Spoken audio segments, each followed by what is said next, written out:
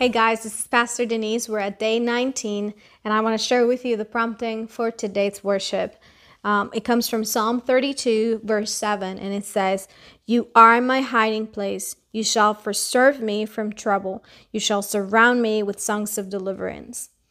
Worship, a lot of times we make it about ourselves, and I think it's important for us to recognize that it is not about us. It really is not about how we feel. It's not about how other people make me feel. It's not about what I didn't get or who did what.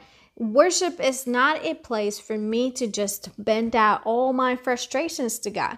And a lot of times we do that. Now, it might not be our intention and it might not be in our heart to do so, but we tend to make that. And today is a good time, it's a good moment to recognize that and make that shift and turn our worship into what really is supposed to be, which is about Him. Worship is us coming into that secret place. This scripture doesn't necessarily say it, but we can see this concept in Psalm 91 where it says, "He who dwells in the secret place of the Most High shall abide under the shadow of the Almighty." The most secret place, that's the place of worship. That's the place where I meet with God face to face. And it's in that place where David is saying, "You are my hiding place. I'm hiding in Him. I'm hiding in that secret place because I know that all that is in me that is not of you will profit nothing in my life."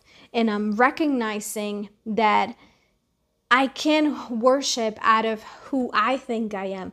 I need to worship out of who you are as God and who you are in my life as well.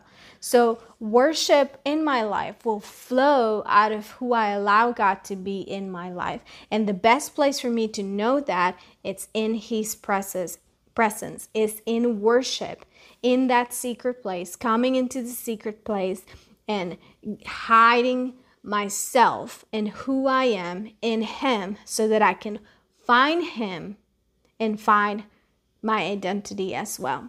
So as we worship Him today, just set your heart on that. I hide myself in you